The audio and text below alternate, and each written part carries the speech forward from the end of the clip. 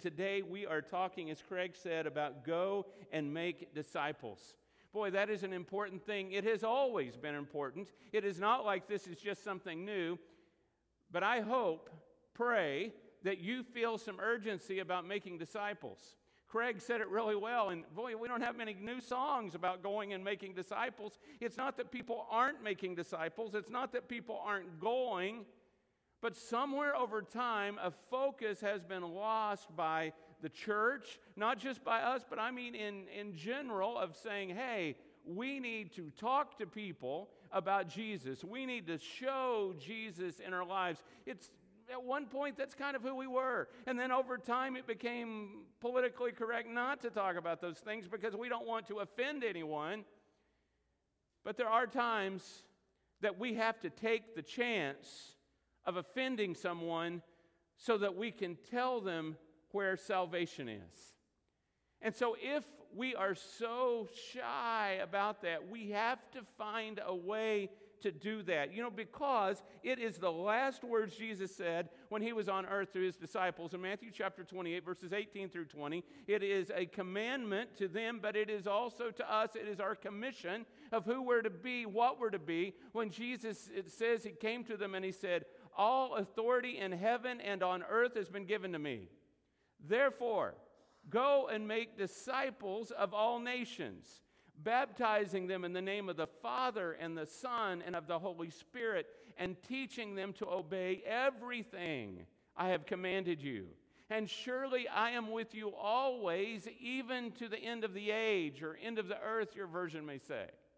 These are the last words. We call this the Great Commission. Sometimes in the past, preachers would talk about the two things we need to do are the Great Commandments and the Great Commission, and then everything else will flow into that. Boy, there's some power in that, of go into all the world and to preach the gospel, but to make disciples. You know how important it is to make disciples, people who follow Jesus, and how important it is that we follow Jesus. God's plan, as you see it right there, is disciples making disciples. This isn't something we leave for someone else. This is for us to go and make disciples, wherever that may be. It's what we're called to do. Kind of borrowing a concept from someone else, he said, what we're to do is to find people who are curious about godly things or about Jesus or spiritual things. Find people who are curious and then convince them of Jesus being the way, the truth, and the life, and the light.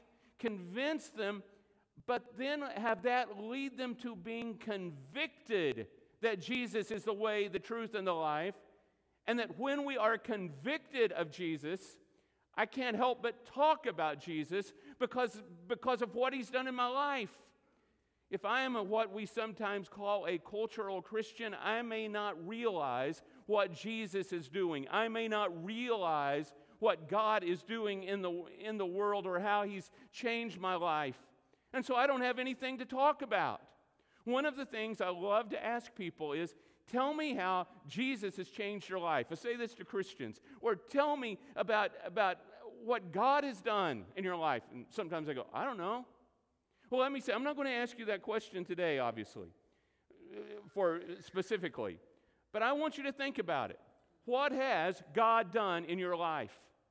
Because if you can't think of anything, you're not thinking. Because God has done incredible things in the lives of every single one of us, and those are the things that should be pouring out of our hearts. Now, often when we think about making disciples, we think about missions, and this congregation believes in missions hanging off the balcony. We see those flags always that we talk about. But Memorial is making disciples around the world. For example, you see this list, and this, I'm sure I've left some places off. But in Africa, we have missionaries in Nigeria and Malawi and Eswatini in South Africa. We've been in South Africa for more than 60 years through the work that now Kirk Eason does, and before that the Horns did, and so many others have been involved in, not just in one congregation, but in training preachers to go out and start other congregations to make disciples. People in Europe, many of you know of Dino Russo, who's often here, and the work there. But it's not just about the church in Greece and Athens, although that's a strong, vibrant church, but they work with those Middle Eastern refugees to help folks there know Christ who are coming out of Islam and have questions. The work that's done in Russia, in Siberia, that is supported by the church here, in Israel. Do you realize we support what is now the only Church of Christ in Israel? Is that not hard to believe? And not only are we proud and honored and humbled to get to support that work, it's in the same city where Jesus grew up, in Nazareth. Is there not something incredible about that to think about through our money and our prayers and maybe through your visits that we support those kinds of things? In Latin America, you know that we have many that we work with in Mexico and Venezuela and in a war-torn country, in Chile and Colombia and Asia, what's done through India and the Philippines, through the Pavilions and others. In India soon, Kurt Picker will be here to speak in a few weeks, not about India per se, but will be here, and he's done so much work there. Of course, many of you have been on mission trips to Haiti, and you have worked in various ways through medical missions and through orphanages there. But it doesn't stop there. It's even at home, and trips to McAllen with our youth groups, junior high and high school and adults, and going at Christmas time. And then every time there is a hurricane that hits our country, we send money or send people to help, not just so that we can rebuild houses, but so that we can do that in the name of Jesus, so that people will say, who is this Jesus that has compelled you to come and give your money and to give your vacation time to help rebuild us? You remember what was done in Harvey and the number of houses that were rebuilt or restored to where they had been at one time or close to where they had been, and all the work so many of you did in the name of Jesus. That is all about disciples living like Jesus and disciples making disciples. Well, let me tell you, international missions is great. I love international missions. Barbara and I, missionaries for 7 years in Brazil. I went on 4 mission trips to Mexico, to Brazil. When I was in college, I've been on mission trips to Mexico and to other places, and I love it. I love it. It's in my very heart. I want to talk about it all the time. But international missions are vital, but there is more to making disciples than just sending our money across the sea. That's important. Don't stop doing it. But there's so much more to it than that. You know, there are some fears right now in missions, because in some parts of the world, in some parts of the United States, churches of Christ, as well as many other religious groups, have been shrinking. And missions get worried about that. And you can understand why, because if we shrink, what does that mean for them? There is also work to be done right here in the United States. Houston needs Jesus. I am so glad you said amen without me saying say amen. Houston, Texas needs Jesus. We don't stop helping missionaries across the world, but we better be helping our neighbors right now, right here. There are so many things that are making people question faith and question themselves and question God like never before, it feels like. You know, after this epidemic or whatever we call it that we're going through, and people are wondering, what does all this mean? And it just seems like it goes on forever and ever, doesn't it? And people are gripey with each other because of how it all goes, and people are either way over here or way over here, and it's just a rough time, and we're in the middle of an election and all these things going on. People in Houston need Jesus. Not more than ever, because they've always needed them. I love what Bob Goff, some of you have read Bob Goff's works or seen his videos, and he talks about what it was like when Jesus said to the original apostles, come follow me. And of course, this is all just his explanation of it. But he says, basically, Jesus is saying, come on and follow me and we'll do stuff.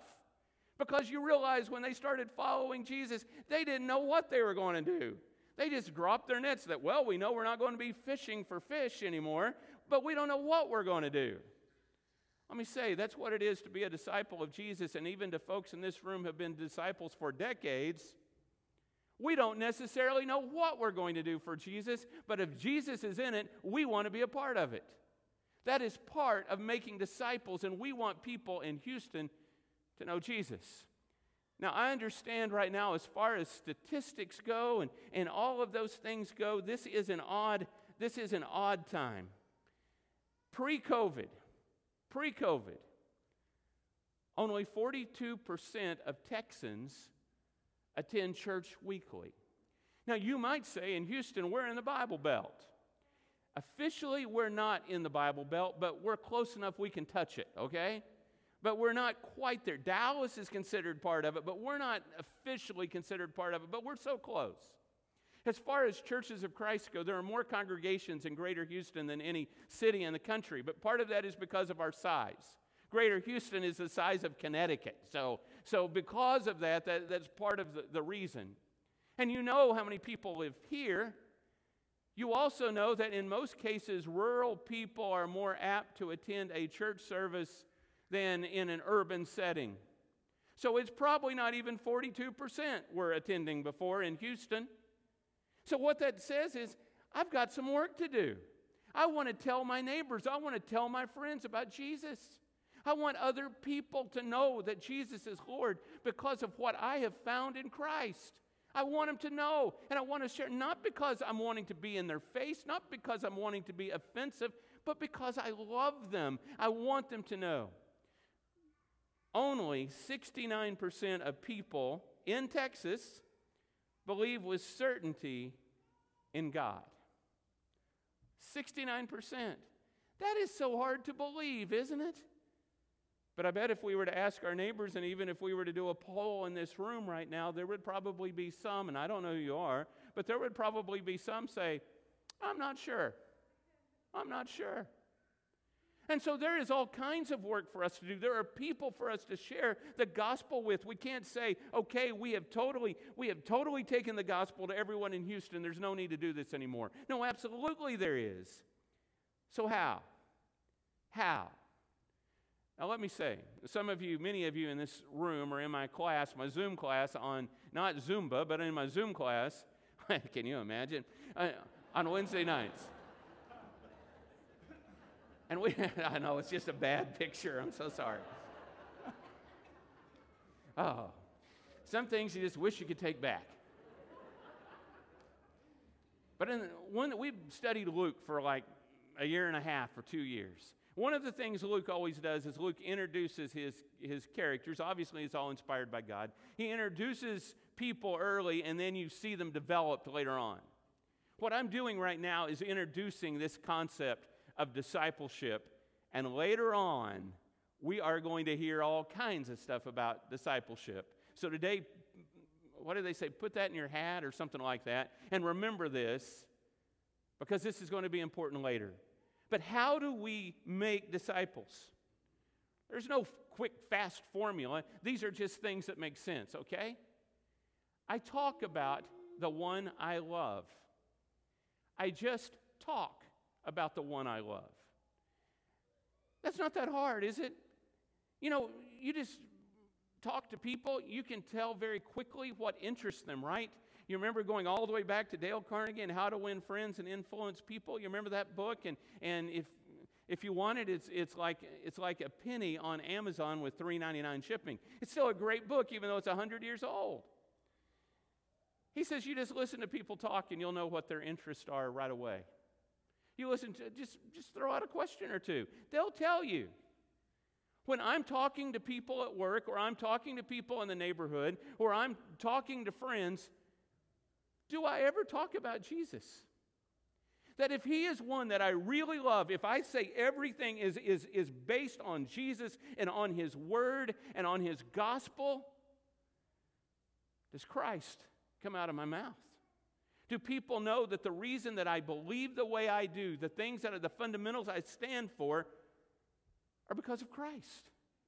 So all I've got to do in a non-offensive way is just talk about Jesus. Well, based on my faith and based on my relationship with Christ, this is why I'm doing this. Just talk.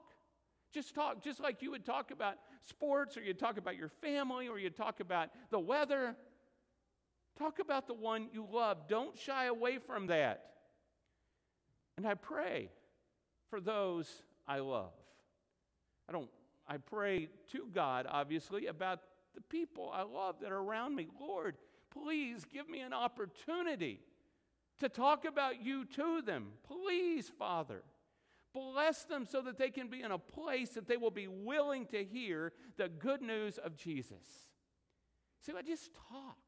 And it's not so hard to just talk, right? Some of us, boy, we can talk to the wall, right? Others of us, it's a little more difficult. But for most of us, many of us, we can talk to anyone. So I'm talking to other people about Jesus, and I am also praying to the Lord about those I love. There was a group a long time ago, Sun Life, that came up with a plan that basically is just a plan that, using the words that Paul used, when he says that what we do is we cultivate and we plant and we reap. We just talk. And people aren't ready for a Bible study right then. We don't walk into work tomorrow and say to someone, hey, I have a portable baptistry in the car. Would you like to be baptized? That's not going to work, right? And you're not going to go up to someone and say something like that. But there's a way that we cultivate the ground. And we plant the seed. That is Jesus. And later on, we let God give the increase and bring souls to him. You say, okay, well, David, that's all great, and I know, and boy, rah, and maybe some people go do that. Why don't you go do that? You're paid to do that. Well, in a way, I guess I am, but I would do it even if I weren't. So what do I have to share? What do I have to share? Well, I have salvation to share. I believe in Jesus. I don't mean I just believe Jesus. I believe in Jesus. I believe that Jesus is the way and the truth and the life. I believe it with all my heart. I believe that people who are in Christ will be saved. I believe that. And I want to share that. I don't want to share it because I want to cause a controversy. I don't want to share that because I just want to be different and weird. I don't want to share that just because the preacher said to do it. I want to share it because I love people. The people in my family or the people I work with, whoever they are, I want them to know the same peace that passes understanding that I have. You know what's wonderful? As bad as the world some days feels, as bad as it feels some days, I always have hope. I always say, Lord, you're there, and I know you're going to work all this out. Lord, I anticipate the day that I'm going to live with you forever. We have salvation. It's incredible. We have something to share. We have relationships to share. Some of you in this room, and some of you who are watching online, you have made your very best friends in the world in church, in your Bible class, in your small group. I mean the very best friends you've ever had. Don't you want other people to know that? There are a lot of people out there that don't have real friends. Some of us in this room may not have real friends, and it might be, not for sure, but it might be because we're not very involved in church life, where those friends would be. And so we kind of stay on the outside, I'll kind of put my toe in the water, but not quite get all the way in. Well, maybe that's part of the issue. But so many of us, this is it. We know, and you have those relationships to share. You're not trying to hoard all your friends for yourself. You want to bring people into that so that they can enjoy that great life you have with these Christian folks. And then, as I've already alluded to, the other thing I have to share is hope. Boy, on the dreariest day, I can talk about the hope in Jesus. On 9/11 at 9:05 a.m., I can talk about hope in Jesus. When I'm sick and in the hospital, I can talk about hope in Jesus. Wherever I am, there is hope. I know I've shared some of this before, and I know I've shared it privately with you, but back a few years ago, my mother passed on. And you were very kind to me during that time, and I'm very appreciative. And you were so kind to her when she was alive. But on the day she died on a Sunday. She was in the hospital. She had been in ICU. They'd taken her out of ICU because she was going to pass on, and they were giving the bed to someone else. And the doctor, who was Muslim, he came and talked to me, and he said, "What do you want me to do?" I said, "Well, what can you do?" He said, "Well, we can take her back to ICU." And I said, "Will she wake up?" He said, "No." He said, "But we can do that." I said, "I appreciate you very much." And I said, "I thank you for what you have done, and you've been so kind." And I said, "I don't know about you and your faith, but we're Christians.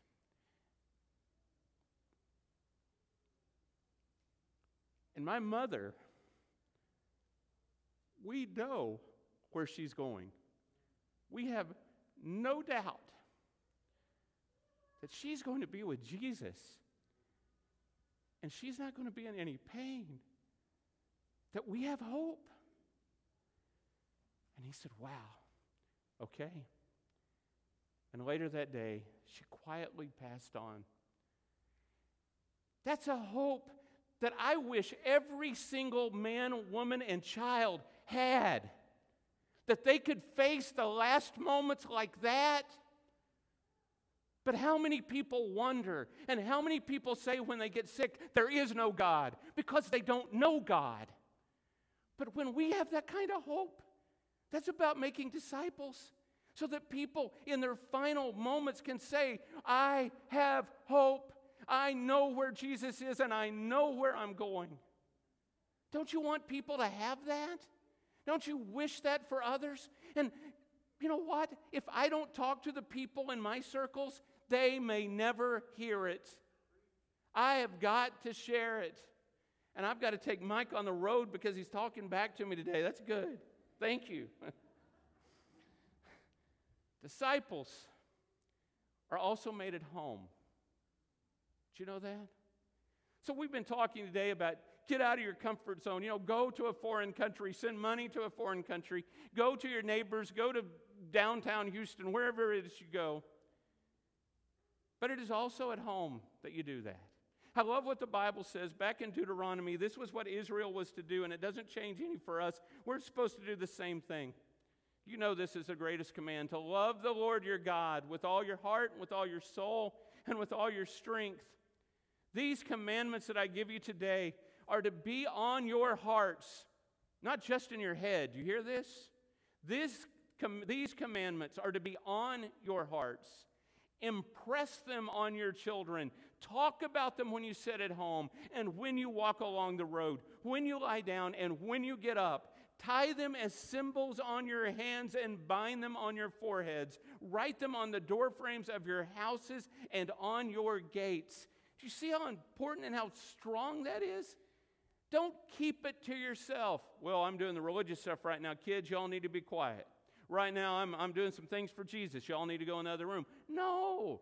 Include the kids every time you can. So how do I disciple, so to speak, my family? How do I do that? Well, part of it is I spend time with them. Both quality time and quantity time. I just spend time being.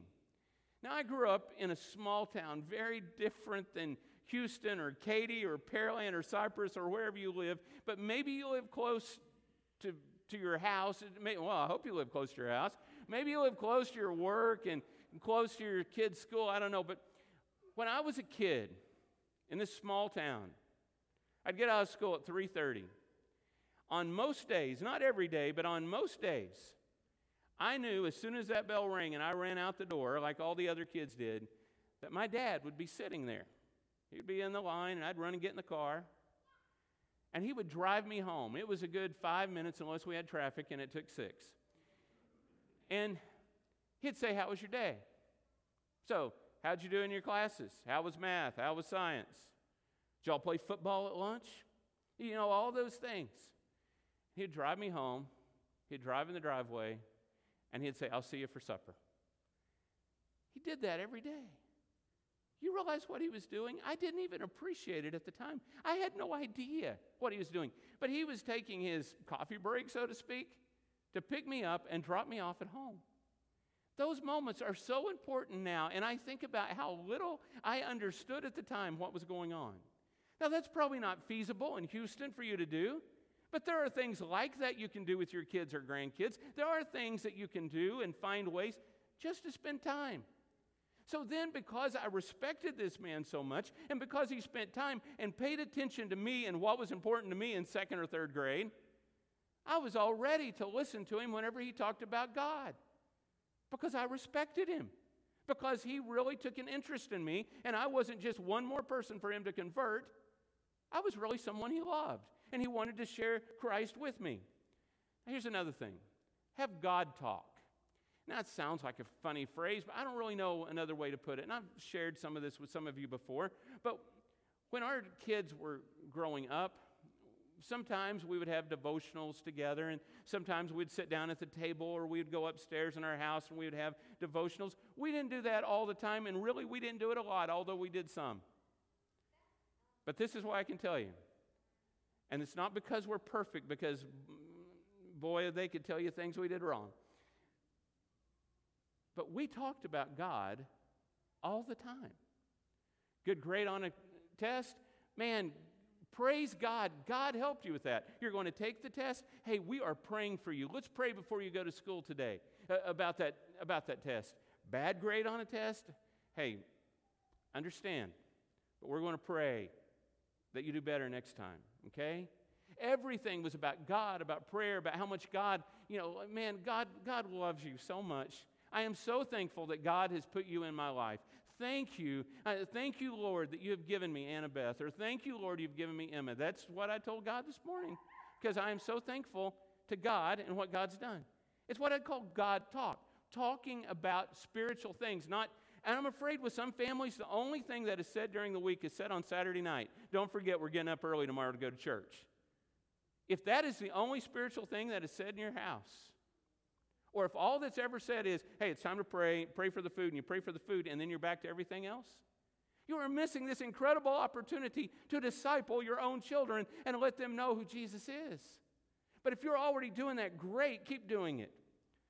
Now, here's another. Include your children in your ministry.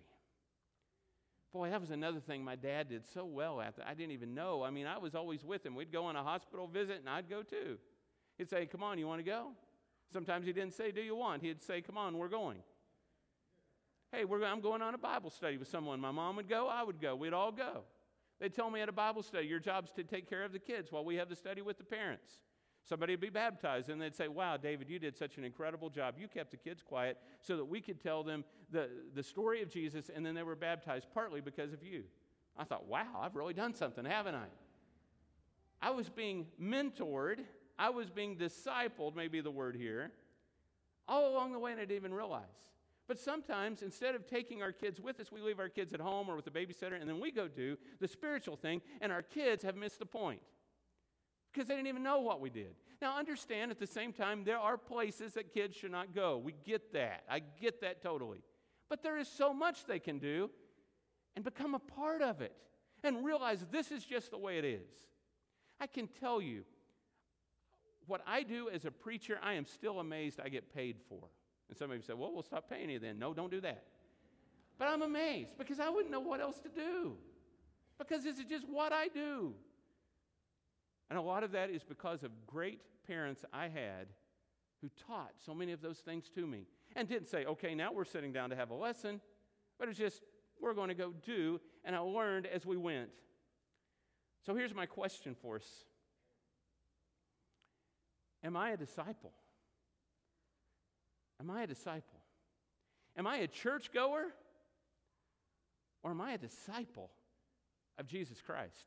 they are not the same necessarily. You know, old theologian Stanley Hauerwas, some of you know, he said an interesting thing one time. He said, Jesus did not come to make us safe. Jesus came to make us disciples. Well, there's a difference. Now, we want to be safe. We don't want to get sick, and we don't want to be run over by a Mack truck, and we don't want any of those things to happen. We get that. But Jesus made us to be disciples, which what he's talking about there is not say, oh, I don't want to say anything because it might be politically incorrect, so I'm not going to say anything. No. You lose your job for the cause of Christ, praise God. Don't try to lose your job, but praise God. People misunderstand you and don't want to hang out with you anymore. God will give you 100 times more friends than you had before. That's kind of a promise of His. He will take care of us. We don't have to worry. We will be okay. Am I a disciple? Am I a sold out, convicted disciple of Jesus? For some of us, sometimes it's hard because we grew up going to, and we love all these programs, but we grew up going to Cradle Roll, and then we got older and we went to the toddlers class, and then we went to elementary class and to LTC and to Bible Bowl and youth group, and maybe we went to a Christian university, and we've done all those things, and maybe it's not hit us. No, this is about me being a disciple. This is about me following Jesus, no matter what other people say. Even if my spouse is not a Christian, I still must be a Christian. Even if my parents deny me or my children deny me, I am a disciple of Jesus. And this morning, maybe you're ready to start the walk, not because of this sermon, but because of other things. And your faith is strong in Jesus. You know you want to be a person who is convicted to Jesus. And you can be baptized into Christ. You can come forward in a minute, or after service, we can talk. Praise God, today, just before I walked in, I had an email that our missions committee saw, and I saw, that 7 people in Nigeria were baptized this morning from a mission effort that we support there. That is fabulous. 5 people here recently at Memorial, that's fabulous. That's the beginning of becoming a disciple of Jesus. Maybe you're ready to start the beginning. For others of us, what we need is to follow Jesus in a way that we never have before. And you can come forward and we'll pray for you. Or you can write to us at elders@mcoc.org, or you can write on our webpage and find us there.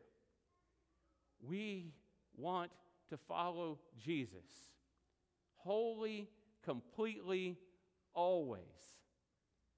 Come as we stand and sing.